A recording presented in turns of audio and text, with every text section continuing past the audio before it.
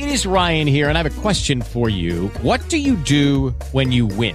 Like, are you a fist pumper, a woohooer, a hand clapper, a high fiver? I kind of like the high five, but if you want to hone in on those winning moves, check out Chumba Casino. At ChumbaCasino.com, choose from hundreds of social casino-style games for your chance to redeem serious cash prizes. There are new game releases weekly, plus free daily bonuses. So don't wait. Start having the most fun ever at ChumbaCasino.com. No purchase necessary. VGW. Void where prohibited by law. See terms and conditions. 18 plus.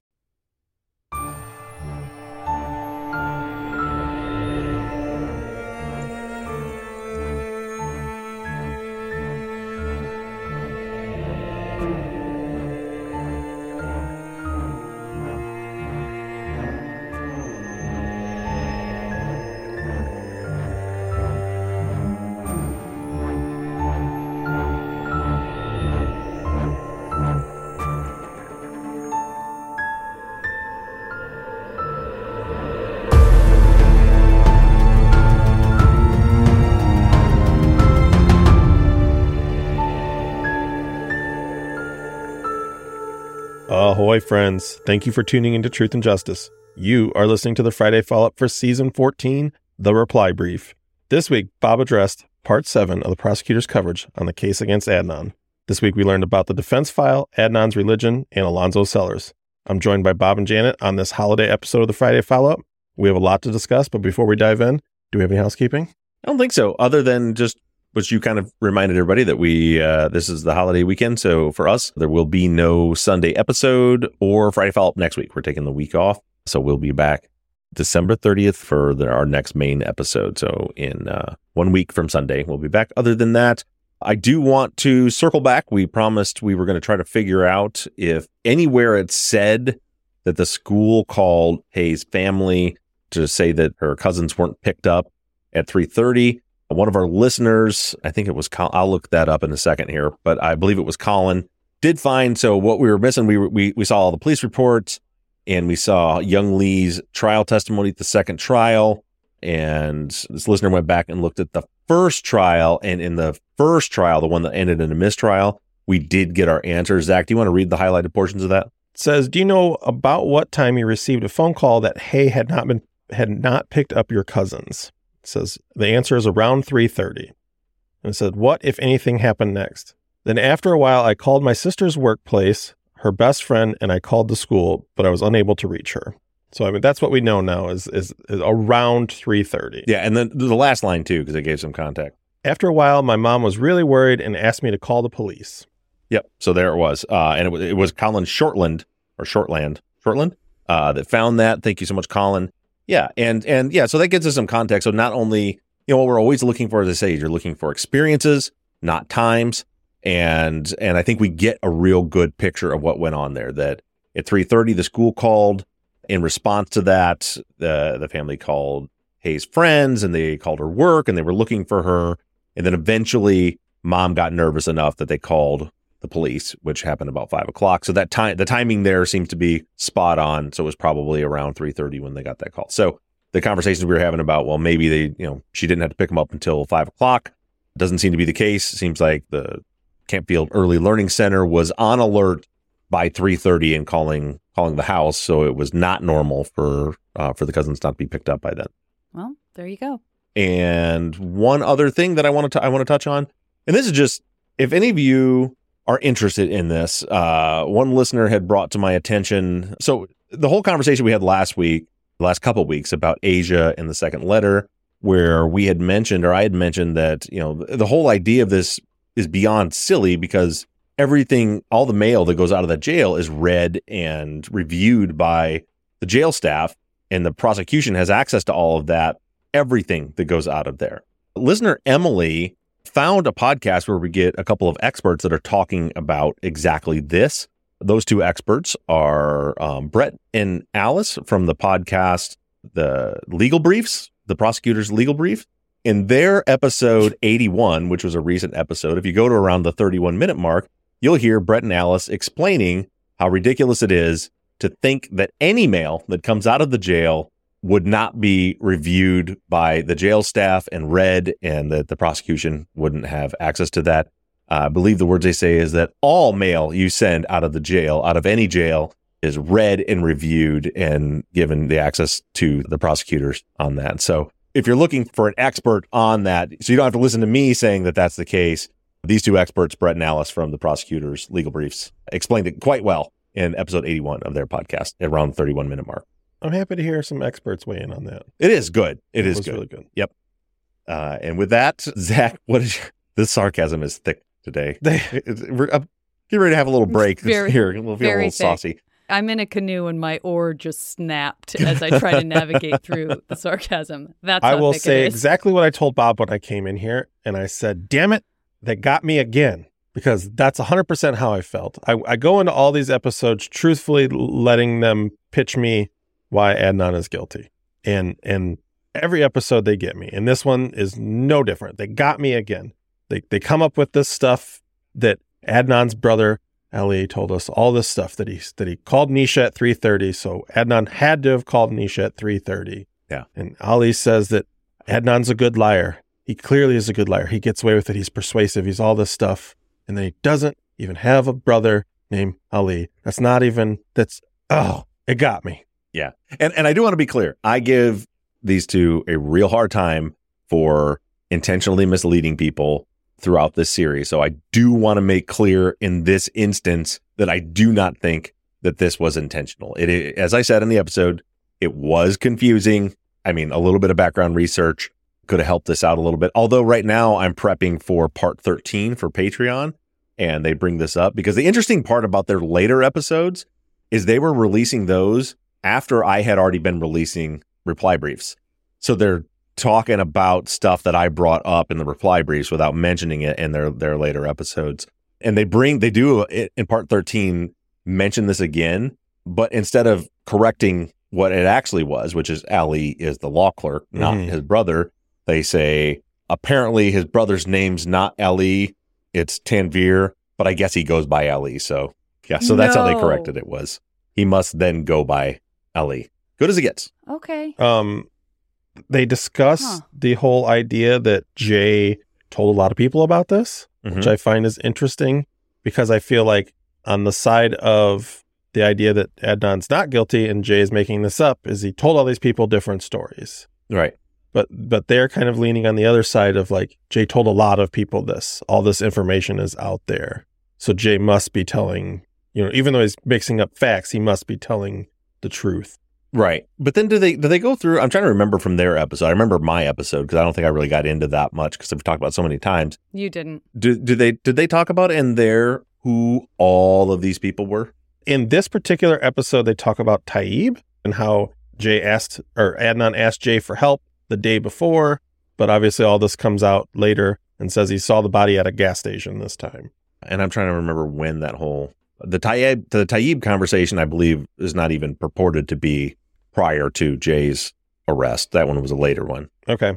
I made a note about the Dion note because they talked about that a little bit. So I had to look that up again when you brought it up before the show started. And it's just, all it is, the Dion note is a note that Adnan's attorney was writing where it says, the note says, it's completely, it's just, there's no context to it. It's literally his handwritten notes. It says, Dion Taylor, same car as Adnan, 2-door Accord.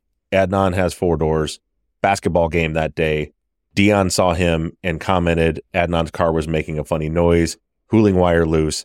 Fix 1 to 2 weeks after. What? What does that suggest? Well, the guilty camp tries to, but from this article, or not article, this is actually a Reddit post where I found where the note was listed out. You get a lot of context here because the poster here is explaining how like this note, like you heard it. There's no context to it. The guilty argument becomes that Adnan was lying to his attorney, saying because it went on further and it says this happened at 3:30 p.m. in front of school front entrance to gym. That Adnan was lying to his attorney, saying that this is a thing that happened on that day, so he must be guilty. Yeah, I don't. No one knows what it actually. You heard it's just notes, but the person points out here in this post that in Just Wondering If, which is the Reddit handle. They said they like once again this in their timeline they're inserting their own bias and their own speculation and putting it in their big long timeline as fact. Well, it just so happens that Just Wondering If's timeline is the one Brett and Alice were using for their whole, like that's what they have linked to on their site, the one that they're reading verbatim down there. So some of that stuff like this, where they come out and like, and they told, there's the Dion note where Adnan's trying to create this thing. They literally just read that off of this person's Reddit post, but it's not from what I can't make anything out of that. I don't know what that means. I don't know if that's something that if he's looking to try to find an alibi. There's nowhere that says like on this date on nothing. The date of Hayes' disappearance. There's nothing to put it into that context. Oh, I think what they're trying to say is that this was Adnan trying to create an alibi for himself that we know is provably false because he didn't have the car that day. But they're trying to make it sound like it was an alibi. Like, look, he saw me with this car. Yeah, and that's what this whole like post is about. Is that person that created that timeline that they used as their script? They created this timeline a long time ago, by the way. That this timeline that the prosecutors used as their script, that they wrote that is exactly what you just said. But when you read the actual note, it's nonsense. It's just a random nonsense note in the middle of Floor, his attorneys, trying to figure things out at the beginning. Like there's no way anybody can say what that means. So anyway, that was the Dion note. I thought because you brought it up, and then I remember I remember hearing the episode, but I didn't really address it because it's not even something that like the state tried to. I just found it interesting that they brought it up. Mm-hmm. A big point that you touched on that I'm still iffy on is the idea that Adnan lied on Serial. They bring it up pretty heavily that Adnan lied on Serial. He lied to us, saying that he had never hung out with Hay after school because she had to get her cousins, which we know that they had met to have intercourse after school. Yeah. I don't know the audio clip. I don't know it verbatim. I believe that they say that he says that she wouldn't do it. She wouldn't go to Burger King. She wouldn't go to 7-Eleven. She wouldn't, she wouldn't do any of this. They added all that. So none of that's in there. What I thought I remembered him saying was, with respect specifically to, and again, it's been a minute since I listened, and by a minute I mean years, but I feel like when being questioned about why the police would have a note in their records saying that Adnan said he wouldn't have asked for a ride, or saying that he would have asked for a ride, or whatever, that he was like, I wouldn't have asked her for a ride, in the same way that he said that, and it could have meant that if they were like, did you ask her for a ride home? And they would be like, well, I wouldn't have asked her for a ride because she always has to pick up her cousin. Not, I wouldn't have asked her for a ride around the school on her way to pick up her cousin. And I brought this up in other episodes, is like, I think that a huge confusion with the ride situation is from, again, forget Adnan. Adnan could be the biggest liar in the world. Doesn't matter. Adnan he's the person accused, or he's not the person we're going to for information. Let's go to Debbie Warren's statement to the police. Adnan got a ride from the front to the back of school from her almost every day, is what she said. Literally, quote, almost every day is when he would get a ride from her. And so, but then when people are talking about asking her for a ride, like I think there's a thought of the ask for a ride is like to get a ride home as opposed to a ride around the school, as those are two very, very different things. So I think that's part of it. But what was said on Serial, and I'm paraphrasing, because I was just reading the transcript and I listened to it when I made this episode originally. Essentially, another thing you have to realize is there are probably 100 hours of conversation between Sarah and Adnan. And this little clip we hear is she's saying, well, they're saying you asked her that you wanted her to give you a ride. And his response is, no, that's not right. I wouldn't ask for a ride. She had to pick up her cousin after school. She would not give somebody a ride. She had to pick her cousin up after school. So that was where that little blurb came from. It's on Serial. Okay. And then they take the note in the defense file where it says that sometimes after school, before picking up her cousin, they would sneak away and go have sex at the Best Buy parking lot. They made it seem as though he said, no, I would never go to the Best Buy with her and have sex because she had to pick up her cousin. It was in the context of Sarah just saying, yeah. What? That absolutely was not the same. And there's a world where it's somewhat fair to say, well, if he said that he wouldn't ask her for a ride because she wouldn't give anybody a ride because she had to pick up her cousin, but he did on some occasions go sneak off to Best Buy and have sex with her before she picked up her cousin. There's, that it's dishonest, right? Him responding that way.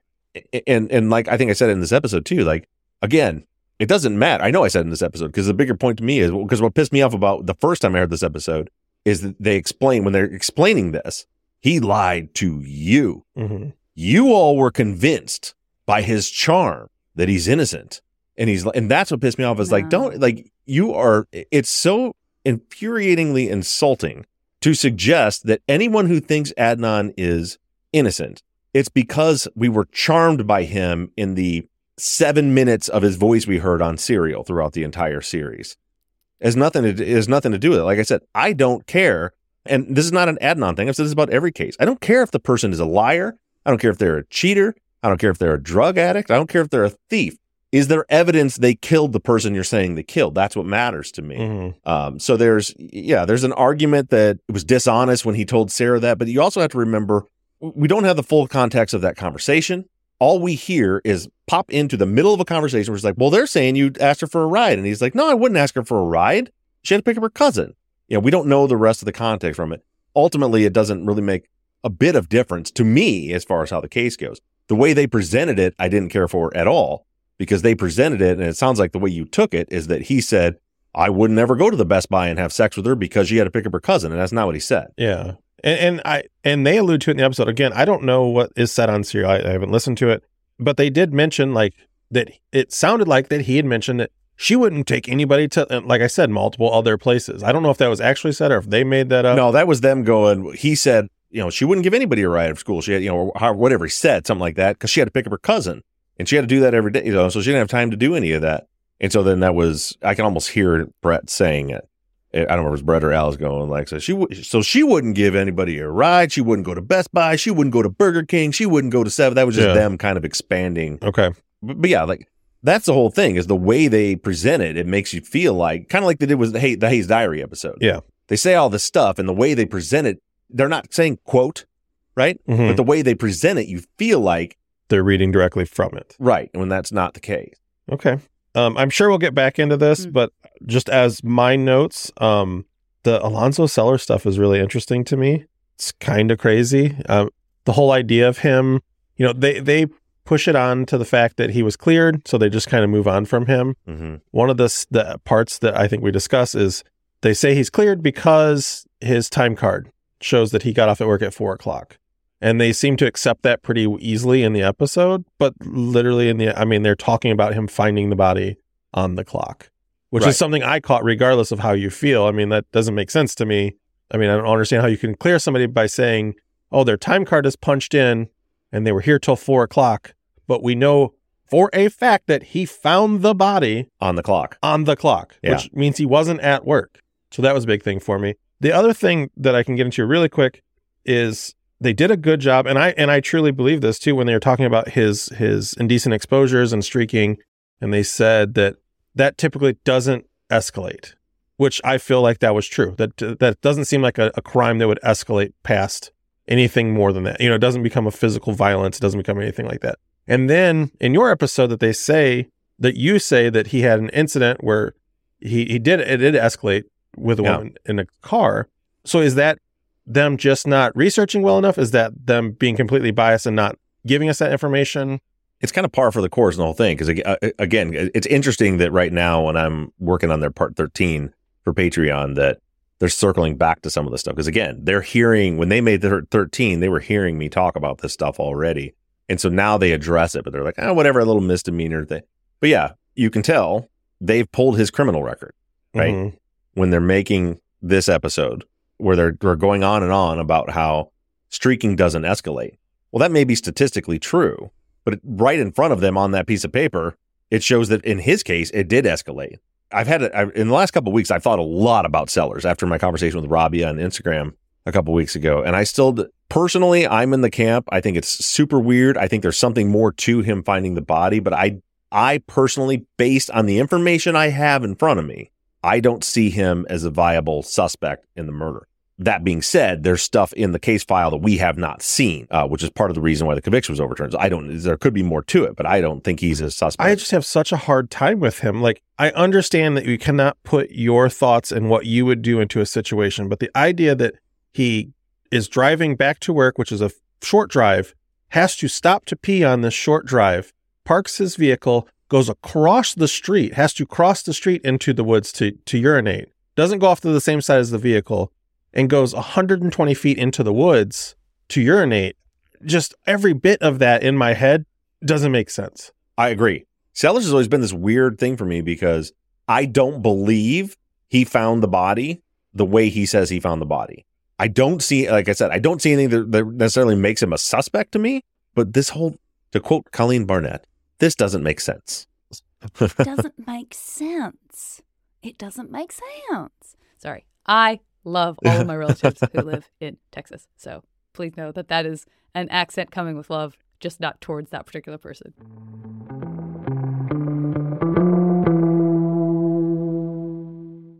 Today's episode is sponsored by Dose.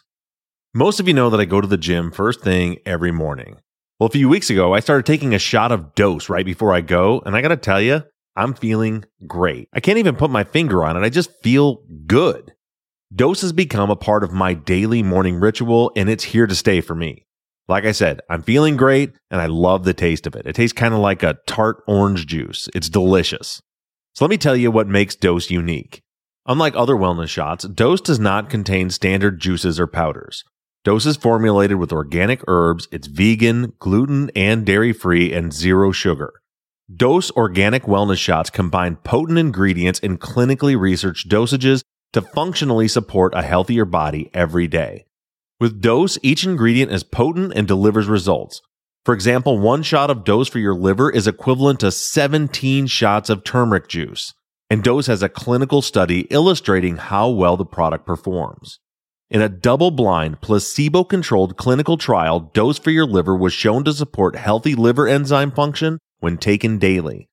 While many other brands may talk about individual ingredients in their products being clinically studied, what sets Dose apart is that their formula has also undergone clinical testing. And your liver is really important. Think of it as your body's filter. It's in charge of flushing out unwanted elements and breaking down what you consume into essential nutrients. The liver is responsible for over 500 functions daily. Liver health can impact everything from your brain to your skin, gut health, digestion, and everything in between. Dose for your liver is formulated with ingredients clinically shown to support liver health: potent turmeric, milk thistle, dandelion, and ginger. So if you want to give Dose a shot and invest in your health, Dose is offering Truth and Justice listeners 15% off your first order, plus an additional 15% off if you subscribe for a monthly delivery. That's 30% off your first order. Go to dosedaily.co/truth and use code TRUTH. That's dosedaily.co/truth and use code TRUTH. Lucky Land Casino, asking people, what's the weirdest place you've gotten lucky? Lucky? In line at the deli, I guess? Aha, in my dentist's office. More than once, actually. Do I have to say? Yes, you do. In the car before my kids' PTA meeting. Really? Yes. Excuse me, what's the weirdest place you've gotten lucky? I never win and tell. Well, there you have it. You can get lucky anywhere, playing at LuckyLandSlots.com. Play for free right now. Are you feeling lucky? No purchase necessary. Void where prohibited by law. 18+. Terms and conditions apply. See website for details. Hello, it is Ryan, and I was on a flight the other day playing one of my favorite social spin slot games on ChumbaCasino.com. I looked over at the person sitting next to me, and you know what they were doing? They were also playing Chumba Casino. Coincidence? I think not. Everybody's loving having fun with it. Chumba Casino is home to hundreds of casino-style games that you can play for free anytime, anywhere, even at 30,000 feet. So sign up now at ChumbaCasino.com to claim your free welcome bonus. That's ChumbaCasino.com and live the Chumba life. No purchase necessary. VGW. Void where prohibited by law. See terms and conditions. 18+.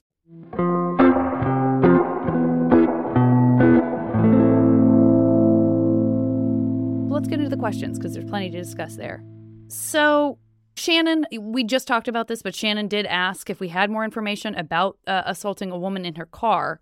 It's the same question that we're just asking, like how much information do we have about the circumstances about that? And I'm sure the implication, or at least the speculation, is like, is there something to that because we know Hay to have been in a car on her way potentially to pick up her cousin? There was a time when I looked into the assault of someone in a car for the details of it. I don't, right now, on the top of my head, I don't remember those details. He didn't murder anybody in a car or anything, but he like got into somebody's car. We're going to be getting into this in part 13, so I won't get too much into it now, but there are so many problems to me with Alonzo Sellers or anybody just happening across Hay and abducting her in her car as a single person, as one person doing this, because you have her car to deal with. right? And unless the place she went after school was to the place where her car was found, which I don't think was true. I don't think that's the case. It's just there's all the like, why bury the body if you don't have a known connection to there? Like, it doesn't fit behaviorally to me. You got to deal with the car, so you have to involve somebody else. That's a different story with someone with a known personal relationship. That's like, I'm in big trouble here. I need help. Because the thing is, in Adnan's story, he didn't need another person, right? Like he could have left her car right where it was, and or just taken her car and dumped it, and gotten a ride after it was all over with. I mean, there's a lot of different ways. We get the story because of Jay, but there are circumstances where someone could need help to bring in somebody else. But I don't see someone like Alonzo Sellers abducting a girl, murdering her in her car, and then involving someone else to start moving cars around and doing all this stuff. There's no reason for them to hide the body if they're not connected. I don't know. I just have a lot of issues. I've tried 6 ways to Sunday to wrap my brain around him as a suspect. I acknowledge he could. I have no idea who did this.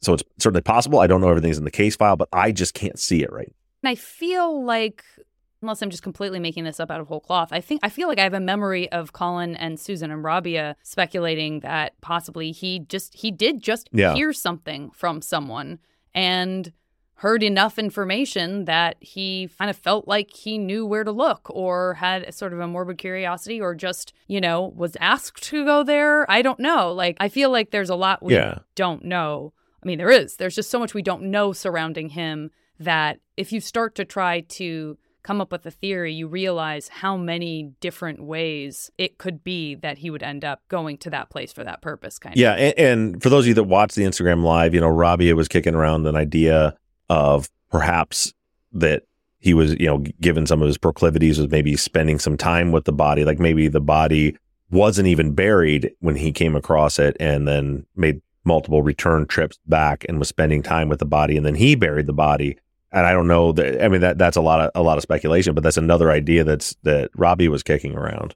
Yeah, I mean, I remember that from that conversation. I guess I don't know enough about any other crime that he committed that would suggest that he would want to, quote unquote, spend time with a corpse. Wanting to show your wiener in public does not, to me, in any way translate to I want to spend some. That's not a proclivity that I would. So if there's something more that I don't know, but that feels like a huge leap to me. I think she said she had been working with some kind of behavioral analysis or a behavioral analyst that had suggested that's not, that those two behaviors could be connected. I don't know that.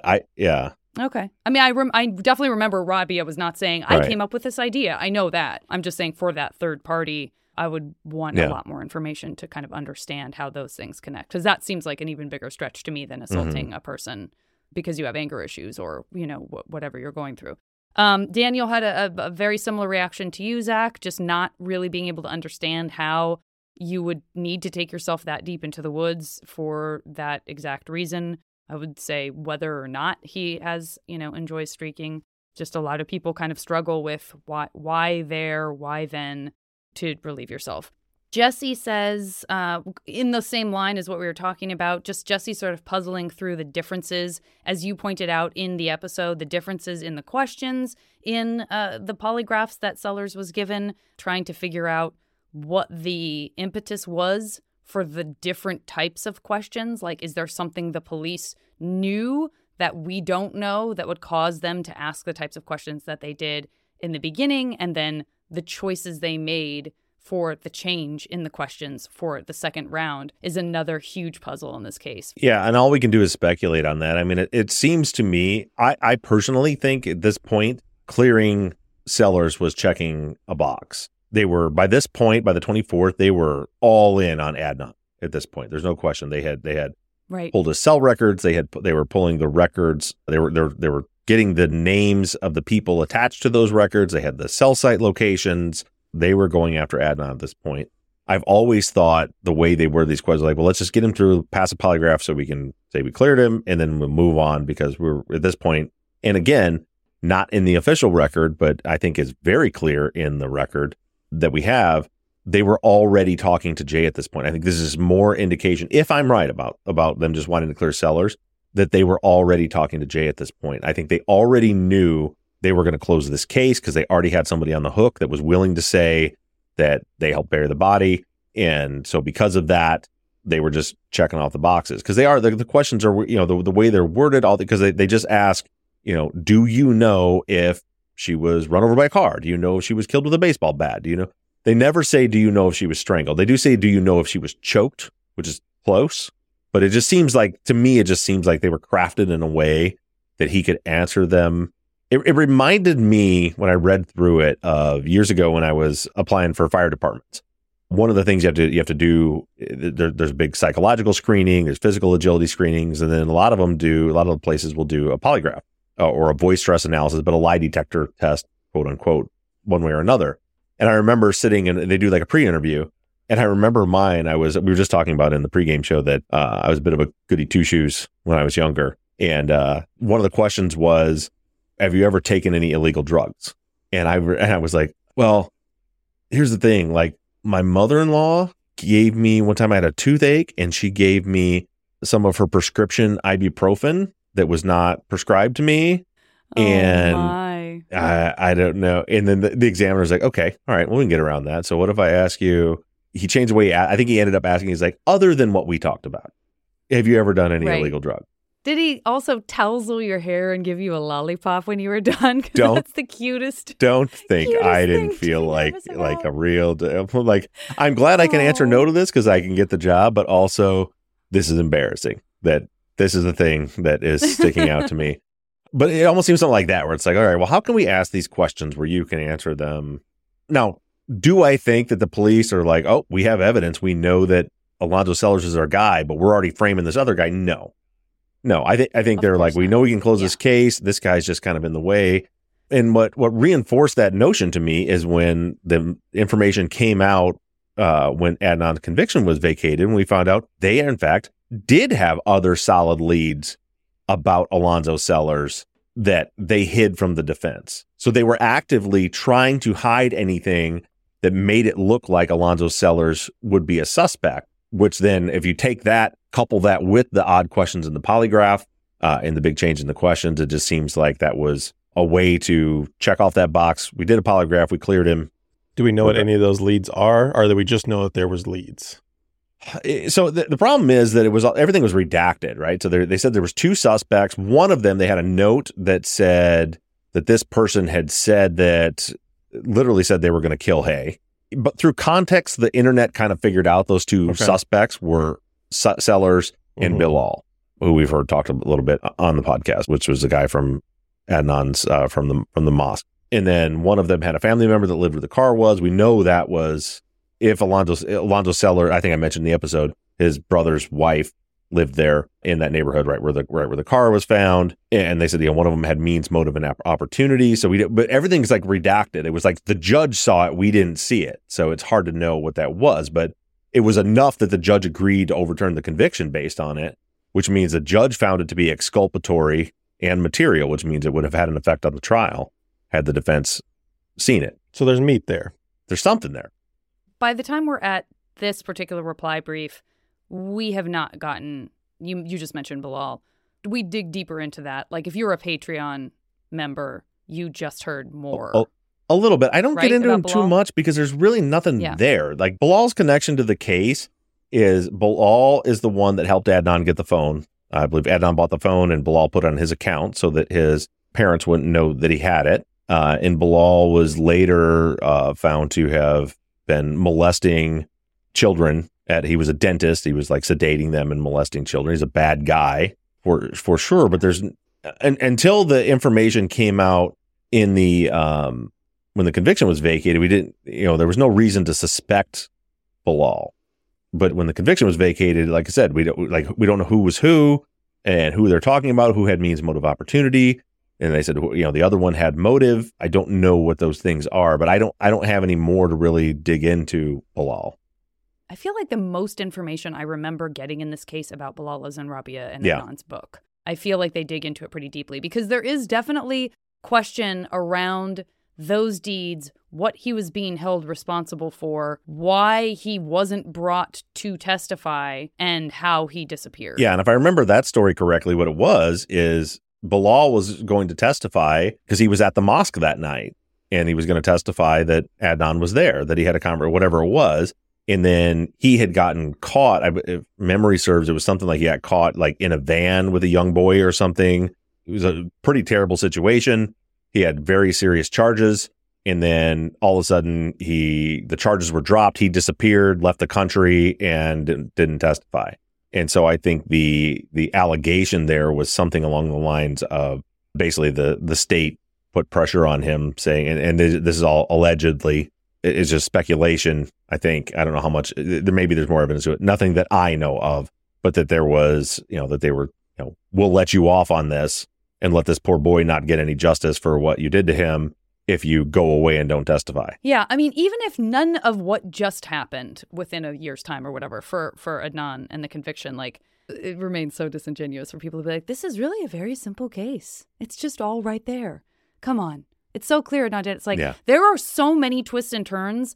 There is a reason, and it's not because Adnan is charming. There is a reason that so many people chomped down on this and were like, oh my God, there's so much here. Because just the Sellers and Bilal stuff, completely outside of what happened with the vacation of his conviction, is very strange. It seems to me uniquely strange that all of this is tied up in this case and poor Hay, Yeah. And that's getting into like alternate suspects. When you get into just like the evidence against Adnan, it drives me crazy when people are like, oh, this is so simple. He's obviously guilty. I'm like, are you kidding me? Yeah. There is so much to this. Like, it's amazing to me that they will laugh and joke and talk about how crazy conspiracy theory anyone is who thinks that a black man who deals drugs would create a false testimony for two cops who have been caught in this exact situation doing exactly that thing. That's insane to think that's the case. That's conspiratorial. What about Becky? Wrong day. Inez? Wrong day. Debbie? Wrong day. The guidance counselor's office note. Must have got it earlier that day. Track coach. Wrong day, wrong time. Asia. Asia, wrong day. Right. How many things do you have to believe? Like you want a conspiracy. How many the Nisha call can't be a butt dial. Even though you can prove without question with just, as I said, cell records and MapQuest, it's impossible for that to have been the two of them together. Guilty or innocent, it's impossible. But no, butt dials don't happen. That's wrong. And oh, by the way, your star witness got every single detail absolutely wrong and tried 8 different times to tell a story that matched. Not one single time came up with a story that's possible. That's fine. And then they believe all that and then think, if you think these cops did exactly what they've done and been caught doing on 3 other occasions, you're the crazy one. Yeah. Nice little soapbox. Sorry. Everything you just said is true. Like, the simplicity is in the fact that there's zero suggesting that he did it. The complexity and the thing that sucks everyone in is all of the stuff around that that is strange, underexplored, misrepresented. That's where all of the stuff comes unglued and you're like, oh God, I have to solve this puzzle because this doesn't make any sense. And the reason it doesn't make sense is because it doesn't make sense. Exactly. So there are definitely people wondering, again, because we've just touched on it and because it's been kind of in the zeitgeist, if we know if Bilal or Sellers' DNA was ever tested again, was anything we have run against those two people? I don't believe so. No, I don't think we have either DNA, and I don't think it was run. No, none of the alternate suspects that have come up, Bilal, Sellers, Don, any of those people, none of their DNA has been compared to anything. Okay. Joni is just still feeling really confused about the Ali memo and how he would know the things in the memo. And if the defense didn't have the state file, how would they know about the cell records in the Nisha call? So Joni's just feeling some confusion around like timeline and that memo and where all of that information would be pulled from, that Ali would then be kind of summarizing it. Yeah. So one thing I saw in that question, they said that how would the defense know about the call log? They were fighting to get the defense files or the prosecution files. That's not true. The state turned over that stuff in discovery. What they wouldn't turn over was who the informant was or Jay's statement. I think it was around August they finally told them, okay, it's Jay Wild. That's when this memo's written, right? So at this point, they have the cell phone records. They've been trying to analyze the cell phone records. They've been doing their own investigation. They have the police notes from them interviewing Nisha. They have all that stuff. And at this point, they also know that Jay is the co-conspirator. What they don't have is Jay's statement. So they have this pile of data, but they don't know what it all means. And they don't know what the state is alleging happened. Like, they know they're saying that Adnan killed Hay. They don't know when he supposedly did it. They don't know where he supposedly did it. They don't know anything about moving the car, about burying the body. Like they just have these, like, all these basic details.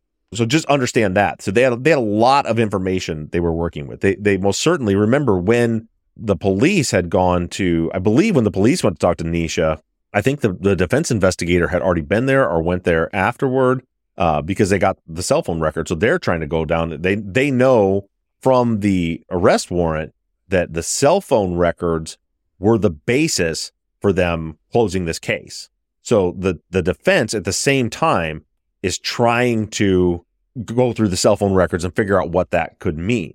I hope that answers that part of it. So that's strange to me. As you said that, I think about this in real time. You say the defense had the cell phone records and they're going through the cell phone records, but they don't know that the co-conspirator is Jay Wiles, and they don't know what his statement is. And I get they don't know what his statement is, but I feel like Adnan would have stepped up at some point and during that time period and said, well, Jay had my car, Jay had my phone. I don't know if he realized it at that point. Okay. You know what I mean? So remember, it's 6 weeks, 28 days when Hayes' body was found, 6 weeks when Adnan was arrested. I don't know if he had pieced those things together, or I have no idea. But by the point in time of this memo, they did know it was Jay. And so at that point, I think he said that, like, Jay had my phone car. And now that I'm thinking about this in real time, I think that probably did come up about Jay, because they're like, I'm sure when they're going through the call records, they're like, there's this call to this Jen Pusateri, there's this call to this guy named Patrick.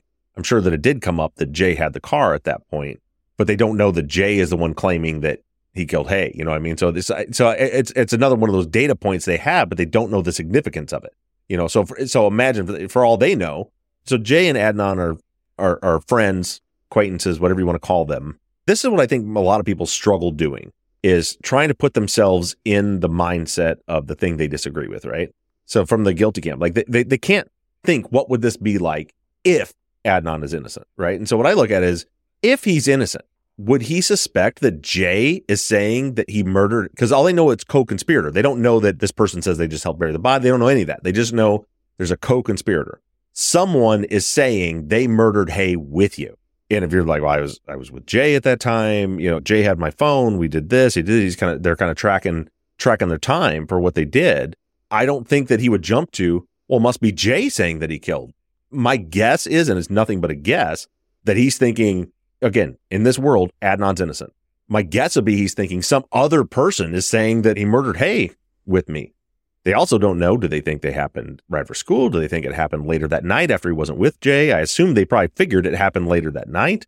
I don't know. But getting back to the original question, as far as Ali saying that, you know, their comment is that Adnan's a liar, I don't know. That could have come from talking to his brother, talking to his parents, talking to friends. I have no idea where that came from. Like I said, his brother could have said something along those lines or said something to lead Ali to think that.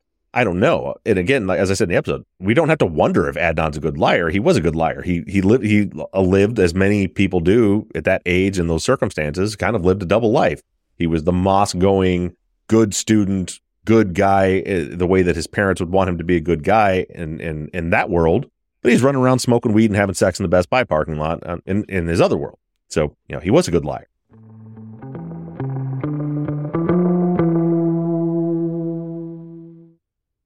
Lucky Land Casino, asking people, what's the weirdest place you've gotten lucky? Lucky? In line at the deli, I guess? Aha, in my dentist's office. More than once, actually. Do I have to say? Yes, you do. In the car before my kids' PTA meeting. Really? Yes. Excuse me, what's the weirdest place you've gotten lucky? I never win and tell. Well, there you have it. You can get lucky anywhere, playing at LuckyLandSlots.com. Play for free right now. Are you feeling lucky? No purchase necessary. Void where prohibited by law. 18 plus. Terms and conditions apply. See website for details.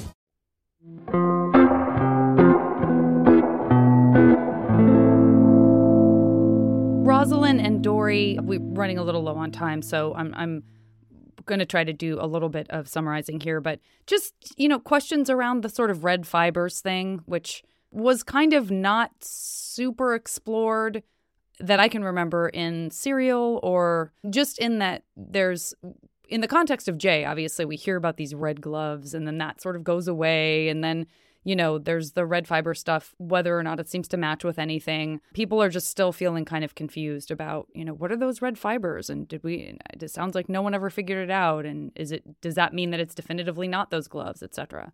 There are no gloves. There's no glove. Like, I mean, the state's theory, the state's argument would be, well, he must have thrown those away. But they never found a pair of red gloves that Adnan known. They've never seen a picture of Adnan wearing red gloves. They'd never have a testimony of anybody but Jay saying they've ever seen Adnan wearing a pair of red gloves. I thought I heard something at some point that Adnan had said he had red gloves or something. No, what Adnan said was when they arrested him and they took him in for his interview, he said the cops kept saying to him, "We know about the red gloves. We know about the red gloves." And so he had relayed that back to his attorney. He's like, they kept talking about these red gloves. And I think one of the attorney's notes are like, well, how did Adnan know about the red gloves? And then his answer is in there. It's like, they kept saying to me, "We know about the red gloves." That's how that was Adnan's connection to red gloves. There's no evidence at all. It doesn't mean it's not, you know, absence of evidence isn't evidence of absence, but there is no evidence that Adnan has ever in his life owned a pair of red gloves. If you're in the conspiracy theory camp, right, that the police fed this story to Jay, it would go something like this. We have no evidence. We have red fibers in the grave. So, Jay, you need to tell me what was Adnan wearing that was red that could have left those fibers in the grave. From my understanding, when they compared them, the two red fibers didn't even match each other. Like, they didn't come off the same thing. I believe that's true. But yeah, so it would be something like that. Essentially, they would lead them to Jay coming up with something to fit red fibers, and he came up with red gloves. In the weirdest way ever. In the 55-degree day, when Adnan's walking all the way across the parking lot after murdering Hay and going and making the phone call, he's walking back across the parking lot wearing his red winter gloves. And that's when Jay says he sees the red gloves. Yeah. Okay. Yep. It's interesting, too, because, I mean, again, who knows? But there's a lot of ifs in what I'm about to say. But if the police did say that, and if they were trying to intimidate Adnan, and if they actually thought they were, you know, scaring him legitimately because they genuinely at that time believed all of the stuff that Jay was saying, whether or not it was made up for their benefit or not. I don't know. It's just interesting. Like, that suggests if, you know, that went down the way that we've heard that it did with what they said to Adnan, that they believed that there were red gloves. Like, at that time, they really were like, oh, thank God we have Jay. Like, he's the one who told us about those red gloves. Yeah. So it's context clues like that are why that's how I think the interrogation went. I don't think the story was fed to him in a way that was using the red gloves for an example. Okay, you need to say he was wearing red gloves because we have a red fiber. I don't think that's what it was. I think the red gloves are the same thing they did with the cell phones, where it's like, oh, we got these red fibers on the body. He must have had something red on him. I mean, where would these red fibers come from? He was wearing red glove.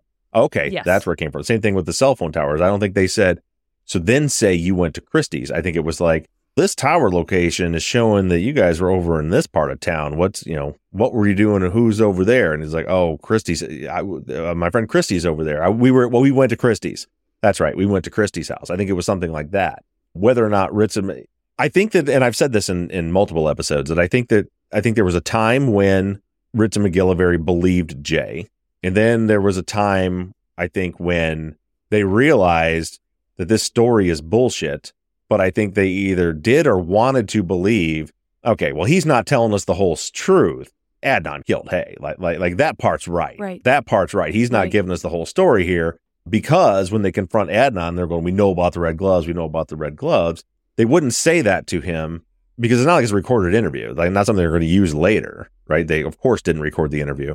I don't think they would say that to him unless they thought, oh, Jay said there was red gloves. There's probably red gloves. Right. Even though he didn't know where the car was, but that can be explained away for another reason, possibly because they moved it or whatever, whatever thing there was there. Because think about that too. Like, imagine a world, again, if in this imaginary world where the police did move the car and the car wasn't where it was left, that might be a good reason why you don't ask him on the record where the car is, because it's not where it's supposed to be. And so they're certainly not surprised when Jay can't lead him to it because they know they moved it.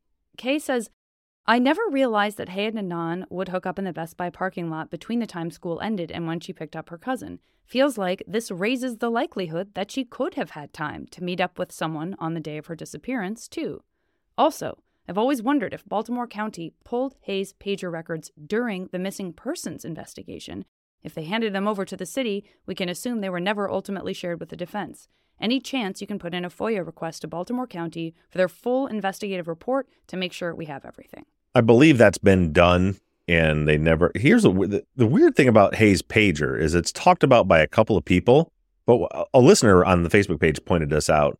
In the list of things they did to find Hay after the school called, what's not on the list is them paging Hay. So did her parents and brother not know she had a pager? That's interesting. That's very interesting. Did she not have the pager anymore?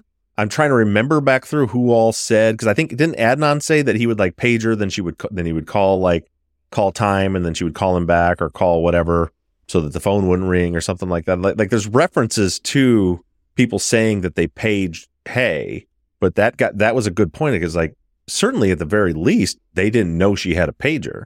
Just something interesting to think about. It's something from Undisclosed too, where there was a comment about somewhere along the line, maybe Colin. Someone on that show was like, did she get a page in the middle of the day? Or maybe someone said something about that. I don't know. Because that's kind of a long shot for Colin to just go, well, maybe she got a page. So maybe there was some indicator that she did get a page in the middle of the day, when something like that. Because everyone's like, if only we could know who paged her. What was in that page? Yeah, I think that comes from... They have changed everything. I think that comes from, like, again, there's multiple people that say that she had a pager.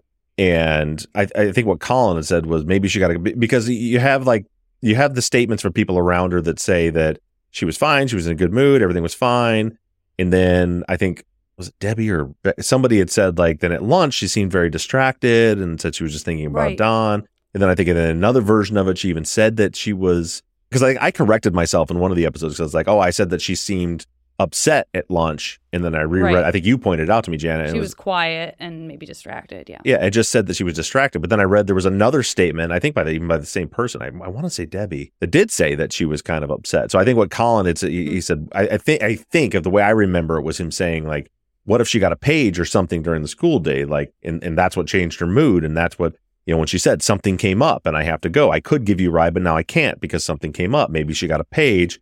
We would like... Yeah, that is what Colin was saying. The something came up is what... Yeah, that makes more sense than just randomly wondering if maybe... Yeah, more so even than her mood changing. It was the something came up comment that I believe, that Colin had said, boy, that sure sounds like it could have been a page. And what we wouldn't give to know. It's interesting that you brought it up about not knowing, too, because...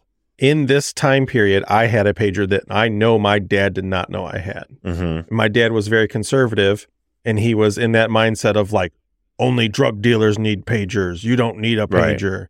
So I definitely had a pager that my dad did not know of. Yeah, and I had one that I know my parents knew about it, I think. But I'm trying to remember like how hard it was to set up an account to have one. So my parents were divorced, and my mother got it for me. But my dad and like that side of my family did not know. Well, what I'm wondering about is does this open another door here somewhere? Or if it's like, well, if her parents didn't know about it, could she just get it herself? Or is there another adult that helped her get the pager? Like Bilal helped Adnan get the phone. I don't know. It's just something to think about. But Meredith is saying in the chat right now, it makes zero sense that the police wouldn't pull her pager records if they really cared to find out what happened to her. I wonder if they hid the records from the defense. I mean, agreed. It's not like the police didn't know she had a pager. Or did they, though? Because they did. Well, I'm sure they did. Isn't there testimony that refers to Kay's pager? I don't know. Like, there's no interview. There's no record in any police interview with any of the friends or anything. No one would have thought to say, oh, by the way, she had a pager. You guys should pull those records. Like, so no one said that? Why do we know she had a pager at all then? I need to do some research on this, but here's a scenario. The county dealt with the family, got their information from the family for their investigations for the missing persons report. It appears if Lee's testimony is accurate, if Young's testimony is accurate, maybe the family didn't know she had a pager and therefore the county wouldn't know she had a pager. Then it becomes a homicide and then it goes over to the city And by the time the city, if you look at those interviews, when they interviewed Debbie, when they interviewed Becky, when they interviewed all those people, they interviewed all those people after Adnan was arrested. So they absolutely wouldn't go looking for bad evidence, right? So they already have Adnan arrested. They're not going to go, especially if they know that the case against him is all bullshit. The last thing they want to do is, and I mentioned in this episode, we talk about Stephanie in this episode, how Stephanie never testifies. Same thing. Why wouldn't Stephanie testify? Well, did Stephanie say something that they're like, uh-oh, like maybe Stephanie mentioned that, and speculating, maybe Stephanie mentioned Jay talking to the police before he was supposed to talk to the police or anything like that. They're not going to go look for bad evidence. So the county, if their source of information, as we know it to be, was the family, and the family didn't know she had a pager, and then the city, when they're investigating, they don't talk to any of the people that knew she had a pager until after Adnan was arrested. They're not going to look either. Well, especially not if they have his cell records and it's not help. Oh, Nick, I just saw your comment. If they have the cell records and they see, well, we know Adnan didn't page Hay, so then it's like, that's not helpful. Yeah, exactly right. Yeah, and that is bad evidence because you already know that Adnan didn't page her. So you're like, well, but God, that seems like an oversight, even for and no other reason than just crossing things off for the defense not to attack you over. You know what I mean? Like the Sellers thing is dangling out there. If you believe that, they needed to just tie up that loose end, at least they tied up the loose end so that they could then say, well, no one can accuse us of not giving him a second polygraph. We gave it to him and he passed. No one can accuse us of not pulling her pager records. But it's like Nick said in the chat, it was never going to help them. It could only hurt them because they had Adnan's cell phone records. So they 100% knew that Adnan did not page Hay. So by pulling the pager records, the only information they can get out of that is that someone else paged Hay, which opens the door. It doesn't tie up a loose end. It could only make their case worse. If they know for a fact Adnan did not contact her, then pulling those records can only either be neutral or make their case worse. And there's nothing we've seen in any of the files that references the police's attempt to do that in any way, shape, or form. There's just no indicator that would happen. And the defense didn't ever, during the trial, no one said, why didn't you pull the pager records? Like, well, we've got you on the stand. Why didn't you pull the pager records? Because that seems like a big deal. That's what I need to go back and check because I don't know if that was brought up. Because what it looks like on paper is that it was an oversight. Like these bumbling idiots, why wouldn't they pull her records? But again, if you're one of us crazy conspiracy theorists that thinks that Ritz and McGillivray by the end knew that Adnan was innocent and they knew the case was bullshit, then it wasn't an oversight at all. There was no way because imagine they arrest Adnan and then all of a sudden you see numbers on that pager during school, right after school, that bring in a whole other suspect, but they've already got their case closed. And it's already pretty clear they don't give a shit if they get the right person. They just need to close their case. Forget this case. Look at the other cases they were caught in. They don't care. I mean, they literally had people telling them someone else did it, but they went with the person they told to say this person did it because they didn't care. It was easier for them to close the case with a direct witness pointing the finger than it was to do any actual police work. So, God, that's so depressing. I think it is more indication. I don't think they're dumb enough to have not pulled those records to get a clearer picture of it. I think they didn't pull the records because they said it's a no-win for them. At best, it's neutral. At worst, it ruins their case or brings in a whole nother suspect that's going to give the defense something to fight about. Oh, it's just incredibly depressing. Shannon says, this is just a general question. If the state were to retry Adnan, are they allowed to change all of their theories of the case? I'm re-listening to Undisclosed and just realized the prosecution said Adnan was driving Hayes' car when she was killed. I know there are a million crazy things the state presented, but what? Yeah. So if Adnan is retried, it starts from scratch. It's as though the first trial never happened. So they would have to. First of all, I want to assure everyone. They can never retry. They could never, ever, ever retry Adnan. If the Supreme Court of Maryland upholds the conviction being overturned, Adnan will never be retried. First of all, I don't think you'll ever get Jay to testify again. Second of all, if Jay testified, he would be destroyed because all these things. Think about the timing, all the stuff that I've done during the reply brief about the timing and the cell records. That is all that stuff that the defense never attempted to do back in 2000. but they sure as hell would do it now. Like all of these things would just completely fall apart. The come get me call, all that stuff. So if they tried them again, they would have to come up with a completely different theory of the case, because the one that they put forward is easily provably false. Brian says, do we have an approximate date for when the Maryland Supreme Court will issue its decision on Hayes Brothers' appeal? No, you never do. I mean, it could be tomorrow. It could be 6 months from now. You just never know. Well, in the meantime, we have another episode coming from you, but not next week. I take it that was the last question? Fair to say. Is that you closing the show? You didn't think that was smooth? That was great. That's one of the best closings I've ever heard. With that, is Janet so elegant, and I mucked it up even worse. I'm both elegant and eloquent. Both of those things all at the same time. As you put it, we want to thank you guys all for listening. This has been an interesting year going through all of this with the transition of cases and the missing person cases, and then into the reply brief. None of this was planned. Everything's been crazy. The industry took a big hit early this spring, and so many of you guys stepped up and joined the Patreon and kept the show going. Like, we're literally are still here doing this every week because of all of your support. We appreciate you guys so much. And so I just want to close out the year. Just want to thank all of you guys for everything you've done, whether that's you just tuning in and listening every week and helping us stay engaged, or if you're in our Patreon community donating and helping fund the show. All of you are helping fund the show. I want to thank all of you guys for your engagement and your support. I hope all of you have a wonderful holiday season, however you celebrate it. And if you don't celebrate it, then I just hope you have a good week. December 30th will be our next episode, the next main episode. So with all of that said, after Janet mucked it up and I mucked it up worse, that's a perfect way to end not quite our year. I guess it's coming on the 30th, but close enough. Thanks, everybody. We love you. Thanks, everyone. Bye, guys.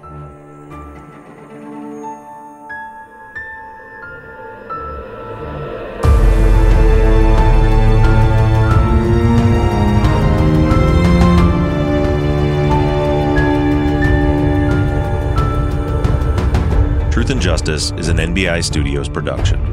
All music for the show is created and composed by Shane Yoder at PutThemInASong.com. The font you see on all of our logos and banners were created by Tate Krupa of Red Swan Graphic Design. Katie Ross of CreatedInTandem.com designed, created, manages, and maintains our website, Truth and Justice Pod, where you can view all photos and documents discussed in every episode. Thank you to our volunteer transcription team, Pamela Westby, Kathy McElhaney, Courtney Wimberly, Erica Cantor, Melissa Cardenas, Kaywood Yomnick, and Danielle Rohr. And as always, thank you to all of you for your engagement and your support. If you like the show and you want to support us, you can do that in a number of ways. The number one way for you to support our work is to become a patron at patreon.com/truthandjustice. If you join our Patreon, not only will you be financially supporting our work, but you'll also get something for your pledge. For just $5 per month, you'll get all episodes ad-free and also a video version of the Friday follow-ups that include an hour-long pre-show chat exclusive to our patrons. Other levels will get you a Truth and Justice Army t-shirt, Truth and Justice hats, and even the opportunity to co-host a Friday follow-up episode. Just go to patreon.com/truthandjustice to sign up. You can also help us out by going to iTunes and leaving us a 5-star rating and review. It doesn't cost you a penny, and it goes a long way towards making the show more visible. If you have a case that you'd like us to consider covering, you can submit your cases on our website, truthandjusticepod.com. Just click on the case submission button and fill out the form. And the most important thing that you can do is engage in our investigations. You can keep in touch with us through our email at theories@truthandjusticepod.com. You can like our Facebook page, follow us on Instagram, or join in on the conversation on the Truth and Justice Podcast fans page. For all of you tweeters out there, you can connect with us on Twitter @TruthJusticePod. To follow our personal accounts on social media, I can be found @BobRuffTruth, Janet can be found @Janet Varney, and Zach is @Z2TheQ. However you do it, stay engaged, stay in touch. But as for now, we're signing off. I'm Bob Ruff. I'm Zach Weaver. And I'm Janet Varney. And this has been Truth and Justice.